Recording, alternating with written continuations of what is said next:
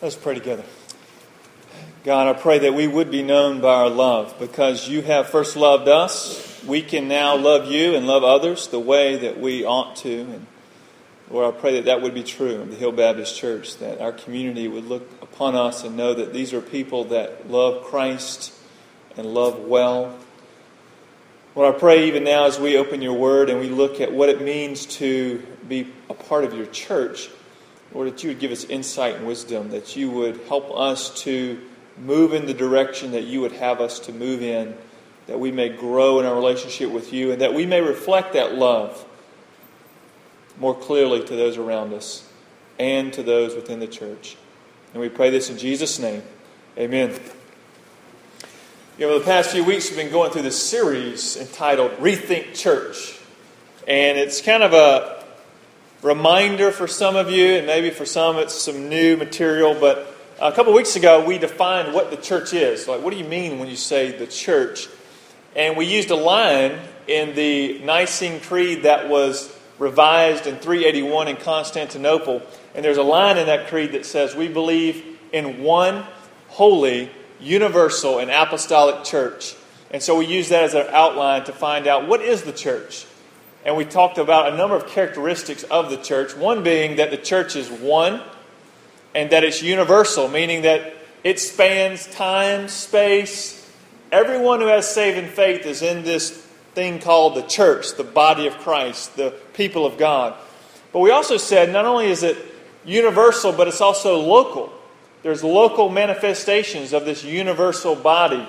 And that's where we have, the Hill Baptist Church, for example, and other churches that are centered on Christ. And then Roger Murchison came last week and said, the church not only exists because of Jesus, but exists for a purpose. And we are to be about the Father's business. That's the business that the church is in, the Father's business, to make disciples of all nations. That's why we're here. And that we're each members of this body, and we are all gifted uniquely by God to contribute to the building up of His body and the making of disciples of all nations. And so we've been going through this series. We've been looking at these different aspects of the church. And this morning we're going to talk about church membership. This whole idea. And many of you are familiar with this idea, where you have these local churches like the Hill Baptist Church, and then you have people that are members of that church. So what does that mean? Is that a biblical idea? Is that something that you should do or shouldn't do? And so that's what we're going to look at today. And I want to quote one bishop of Carthage. His name is Cyprian. And he said this in the 3rd century. Now this phrase, I'm not in completely agreement with all aspects of this phrase, but I appreciate his emphasis on coming together as the local body of Christ in the church. He says this. He says, he can no longer have God for his father who has not the church for his mother. Now, when we hear that, we think, I don't know if I agree with that. But at the same time, just like we talked about a few weeks ago, if God is our father, then the church is our mother, in the sense that we have become part of this body, this universal body of Christ. And this is what God has put in place to nurture us in the faith, just like a mother nurtures her child. And so now the question is, what about the local church? We know that that's true of the universal church. When you place your faith in Jesus, you're brought into the universal church. But what about the local church? Should we connect ourselves to the local church? And so my sermon has 2 parts this morning. The first part is I want to demonstrate the biblical basis for local church membership. And then the second part of the sermon is I want to give you 3 reasons why you should not join the local church. So first, let's look at the biblical basis for church membership.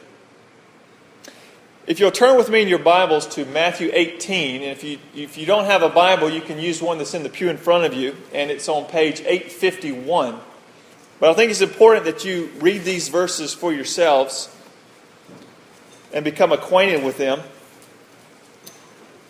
Because I do think these passages speak to what we're talking about this morning and this whole idea of local church membership and what that means.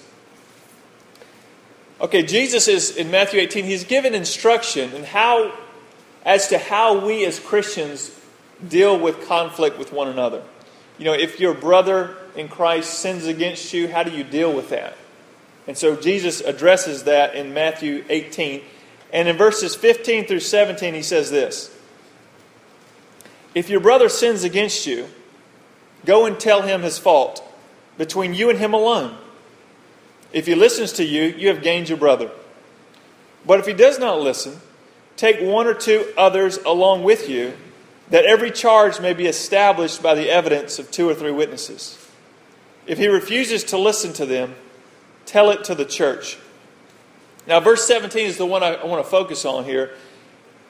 He says, if your brother and sister sins against you and you're unable to achieve reconciliation, then you are to involve other Christians in that process of reconciliation, or at least trying to seek out reconciliation.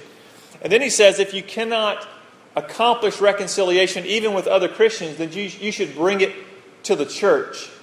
And so what I see this implying is that Jesus is not referring to the universal church, but he's talking about the local church. Those people that you've been involved with, the local church that you are a member of, that you've been connected with, involved with. And so there has to be some way to distinguish who is in the church and who is not, or this would make no sense. How can you bring your brother or bring this instance with your brother to the church if you don't know who the church is? And so there had to be some way to distinguish who is in the church, who is not in the church. So that's one, I think, basis for why we do local church membership, for example. The next one is in Hebrews 13, which is on page 1044 in the Pew Bible. The writer of Hebrews says this in Hebrews 13:17. Again, I think this only really makes sense if there's some way to distinguish visibly who and who is not in the church. Verse 17 says, "Obey your leaders and submit to them, for they are keeping watch over your souls as those who have to give an account. Let them do this with joy and not with groaning, for that would be of no advantage to you." So if you're a Christian, if you follow Christ, this begs the question, and that question is, who are your leaders? Or who is your pastor or your pastors? Because if you haven't joined yourself to a local community of believers, a local church, I don't see how we could live out this passage of Scripture. How can you submit? Do you submit just to random people that call themselves pastors, or are you part of a local community with local pastors? So the first one we see is when we deal with conflict, we need to be able to distinguish who the church is. When we submit to leaders, we need to be able to distinguish, who is the church, who is the pastor, etc. And the third reason comes from Acts 20. If you look with me at Acts 20, it's page 965 in your Pew Bible. And there are other passages we could point to, like 1 Peter 5, 1 through 3. But I want to, just for the sake of time, look at this one. And Luke records in the following verses, in Acts 20, starting in verses 17 and 18, he's given the context of what's happening here. He says, "Now from Miletus, he," meaning Paul, "sent to Ephesus and called the elders of the church to come to him. And when they came to him, he said to them," and then he gave them a number of different instructions. Okay, so he's speaking to the elders, the pastors of the church. And then coming down to verse 28 in Acts 20, Paul says to the pastors, to the elders, "Pay careful attention to yourselves and to all the flock in which the Holy Spirit has made you overseers, to care for the church of God, which he obtained with his own blood." And what we see in the Gospels is that Jesus refers to himself as the shepherd of the sheep. And we know throughout the Scripture that the flock or the sheep refer to the people of God. And so Paul is saying, obviously Christ is the ultimate shepherd of the sheep, the church as a whole. But then he has these under-shepherds, pastors, elders, that are to shepherd the flock entrusted to them. And so, just imagine this, okay? Let's say someone has 200 sheep, and they come to you, you're a shepherd, and they say, okay, I want you to shepherd these 200 sheep, okay? And you say, okay, I can do that. I will care for them. I will look out for them. I will try to take care of them. He goes away, and the shepherd, he shepherds the sheep, and then the owner comes back and says, well, how are my sheep doing? And the shepherd says, well, I know you gave me 200 sheep, but I only know where about 100 of them are. But those 100, I think, are doing pretty good. I mean, you think he would be a good shepherd or not so good shepherd? Would you want to be that shepherd to say, you gave me 200 sheep. I only know where about 100 of them are. The other 100, maybe they've joined another flock. Maybe they've been eaten by wolves. Maybe they're doing their own thing. I don't know. Maybe they died. I'm not sure where they are. But those 100, they're doing pretty good. None of us want to be in that position. And so, as a pastor, I think about, okay, I give an account to the Lord for the membership of the Hill Baptist Church. And one thing I really appreciate is just over about a month ago, one of our church members mentioned that, in the Hill Baptist Church, we have several members that we don't know where they are. They've moved away. Over the years, we've lost contact with them. Where are they? And she just mentioned that, we need to do a better job in trying to find them. And I said, absolutely, I fully agree with that. And so I'm looking forward to trying to find several members of our church that I don't know who they are, where they are. We're going to try to find them and see how they're doing. If they've joined another flock, church, or whatnot, or what's going on there, that's important. Because as a shepherd, I need to be able to distinguish who is the flock and who's not. And I think this gives a basis for church membership as well. But on a side note, I think we need to know who the church is and kind of where they are. Because we don't want to go before the Lord and say, I know you gave us 200 sheep, but 100 of those we know where they are. The other 100 I have no idea where they went. That would not be a good conversation, I don't think. So I think just this idea of shepherding a flock, there needs to be a way to distinguish who is the flock, who is not the flock, if the shepherd is going to do his job well. The fourth reason that I think is important to have a way to distinguish who is part of the local church and who is not is all the one another commands in Scripture. In John 13, Jesus tells us to love one another. James tells us to confess our sins to one another, to pray for one another.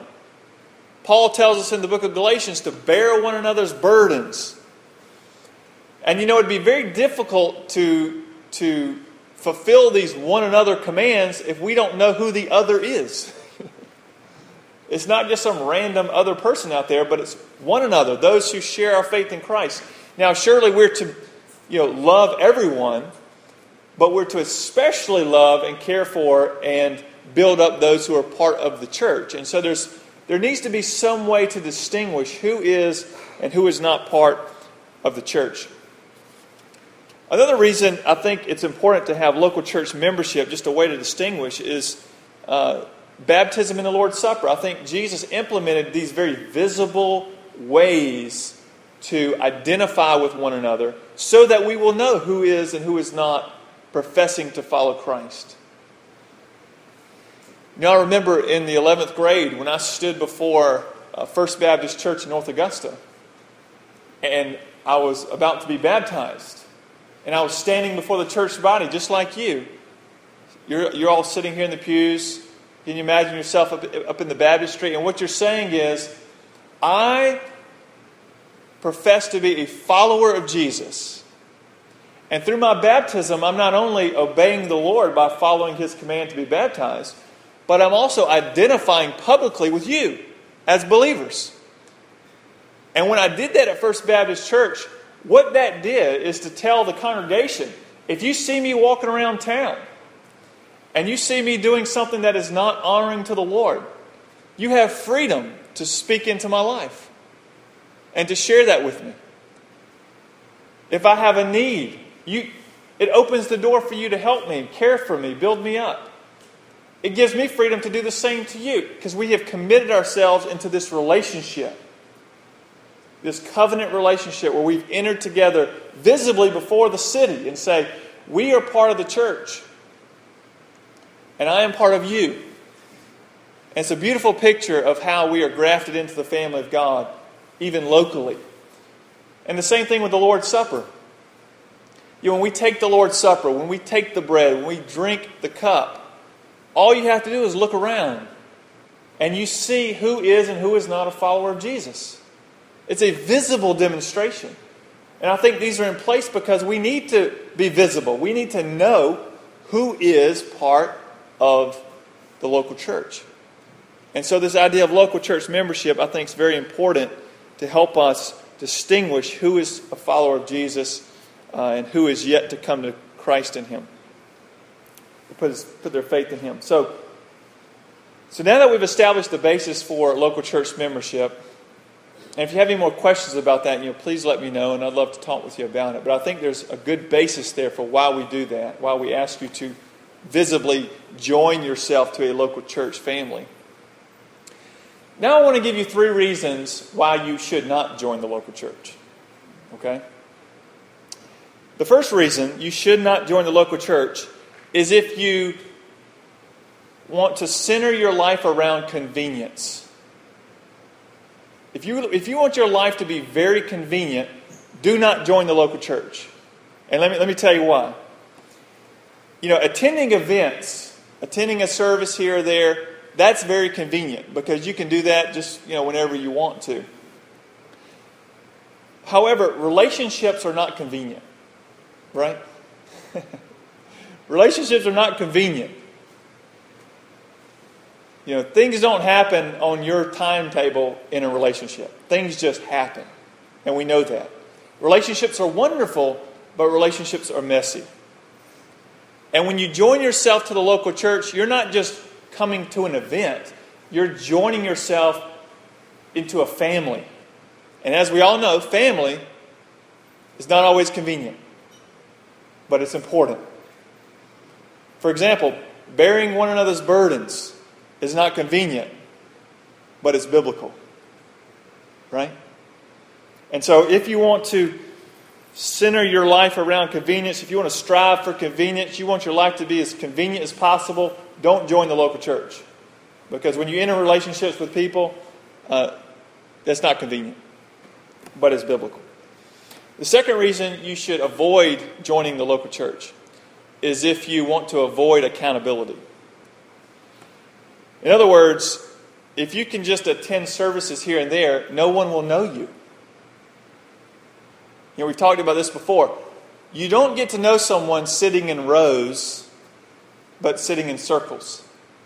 And so you could come and join us at 11 o'clock just about every week, and you probably won't have to worry about being held accountable because no one will really know you until you really start getting to know the church or come before the church and say, I'm a follower of Jesus and I want to join with you as we know Christ and make Him known. Once you do that, you're in the body, you're in the family. And now we want to help you grow in Him and we want to strive to make you more like Jesus. But if you don't want that accountability, then you need to remain anonymous. And you need to not go public with your faith. And so, if you want to avoid accountability, where people help you grow in your relationship with Jesus, you should definitely not join the local church. And the third reason you should not join the local church is if you want to avoid commitment. There's a pastor that wrote a book a few years ago with a great title. The title of the book is Stop Dating the Church. I love the title. And what he observed was that people would, they would just kind of go to church like it was an event and not a community. And they would just attend events. And they would never become part of the local church. They would not commit themselves to the local family. And, he used that term dating. Don't stop dating the church. Because dating is a light commitment. You go on a date. If you don't like her, you don't go on a date again. if things aren't going well, you break up, go on dates with someone else, no big deal. But when you get married, now that's a heavier commitment, right? You don't get out of a marriage like you get out of a dating relationship. When you're dating someone, you always have a way out. I don't like this, I'm out. Marriage, heavier commitment, is supposed to be for life. And so, he says, stop dating the church. Now, when you think about this, you may say, well, there's some reasons why I have been dating the church and I have been hesitant to commit to her. And one of those reasons may be that maybe you're involved in, for example, a small group. And you say, well, Ron, I haven't joined a local church because I'm involved in a small group Bible study or in a ministry somewhere in town. And that really is functioning like my church family. So I don't really see the need to, plug into a local church. First of all, let me say, there are several wonderful and fantastic ministries in our city. And what we call them is parachurch ministries. For 12 years, I served full-time with Campus Crusade for Christ, which is a parachurch ministry. And a parachurch ministry is a kind of a subset of the church that's focused on a specific type of ministry. It's kind of a little slice of the pie that's given attention to that one area. For me, it was college students. I spent 12 years just ministering to college students. That was our role. And so we were to come alongside and help the church reach college students and then plug them into the local church.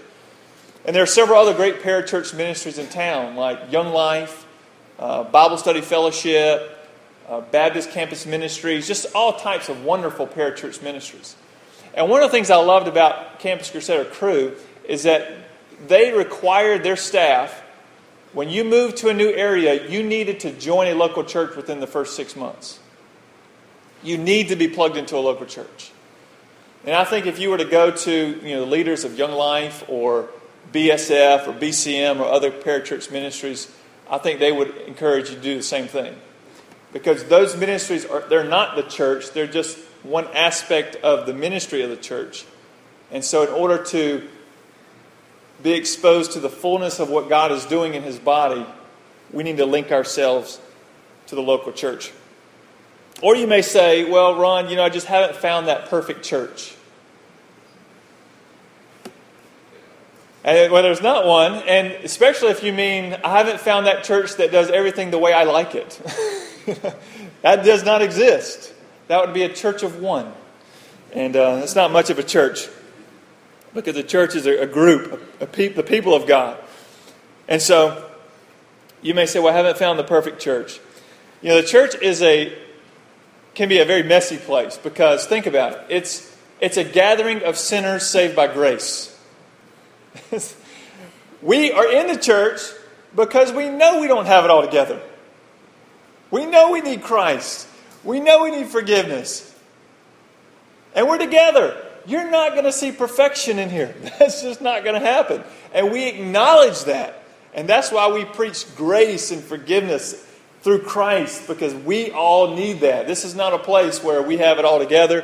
Things are always going to go smooth. We're always going to agree. That's just not going to happen. However, hopefully what you'll see is if we are in Christ, there will be a pattern of confession and repentance. And that's what sets us apart from the world. We're willing to admit our sin, confess our sin, and experience the forgiveness that comes through Christ. We're not perfect. There's probably people in Augusta that act a lot better than we do. But one thing that should mark us, though, what we were saying earlier, is our love for Christ and our love for each other, in that we will even come to the point where we will say, you know what? I'm sorry. I don't have it all together. Maybe I shouldn't have done that. That was the wrong choice. Will you forgive me? That's the mark of a Christ-centered church. So if you're looking for the perfect church, you're going to keep looking.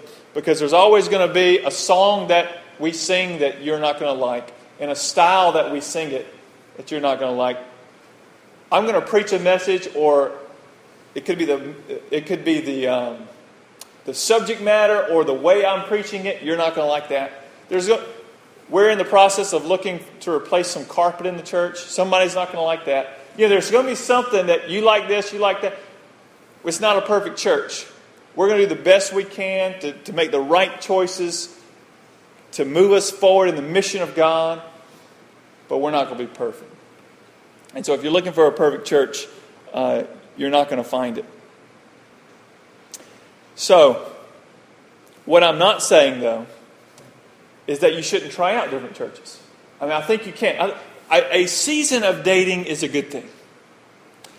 Check out different churches, pray about where the Lord wants you. But the whole point of dating, and this is a whole other series, the whole point of dating is to lead you to marriage. And so, Joshua Harris in his book, Stop Dating the Church, is basically saying, visit churches, but realize there's no perfect church. Pray about it.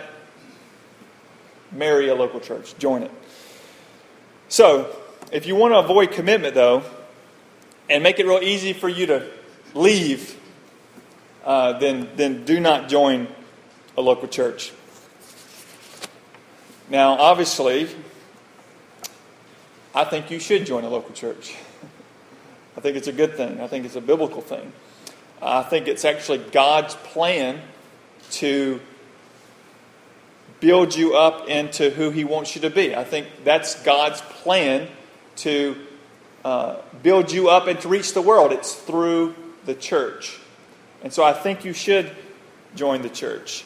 And I actually would say until you actually become part of the church, the local church, that you're limiting what God can do in your life. Because it's through the church that God nurtures His people. One of my children spent the night with a friend last night. Now, I want you to think of it like this. If you can remember the last time you spent the night with a friend. When you go spend the night with a friend, you enjoy many of the blessings of being in that house. You have shelter, you have food, you have fellowship, friendship there, and you even have instruction. Right? The parents are going to probably tell you when it's time to go to bed, what to do, what not to do. So you're benefiting greatly from being inside that house for that night. But we all know that that's different from being in the family. Because when you're in the family, you experience all those blessings to a greater degree. And I think that's what it's like to be in the local church. I want to encourage you to continue to attend the local church gatherings. Visit local churches. Prayerfully consider where God wants you. But also realize that I think it's important for you to actually join the local church. Go public with it. Say, I am a follower of Christ and I want to unite with this body of believers, because that is how God nurtures His people. And I think when you do that, you open the door for God to work even more in your life than if you were to keep yourself separate from the church. So that quote, he cannot have God as his father without having the church as his mother. I think there's some dangers in that statement. But what I appreciate about it is it recognizes that God's plan to fulfill the Great Commission, to build up His people, is through the nurturing of the church and the mission of the church. And so this morning, I want to challenge you with this. If you haven't placed your faith in Jesus Christ, I encourage you to do that, because there is no other way to be a part of the people of God apart from Jesus. He is the way that we enter the family of God. As we turn from our sin and we ask for forgiveness and turn to Him by faith, we become part of the people of God. Also, if you've placed your faith in Jesus but you've never been baptized, you've never gone public and said, I'm a follower of Jesus and I want to identify with this local body of believers, then I encourage you to talk to me as we stand and sing, or maybe after the service. Let me know that you want to be baptized. You want to identify with God's people. Or maybe you've placed your faith in Christ, you've been baptized, but you haven't joined the local church. I want to encourage you, even as we stand and sing, to come, make that decision to either follow Christ, to be baptized, or to join the Hill Baptist Church, we'd love to have you here as part of our family as we seek to know Christ and to make Him known. So as we stand and sing, I challenge you to make one of those decisions this morning. Let us stand together.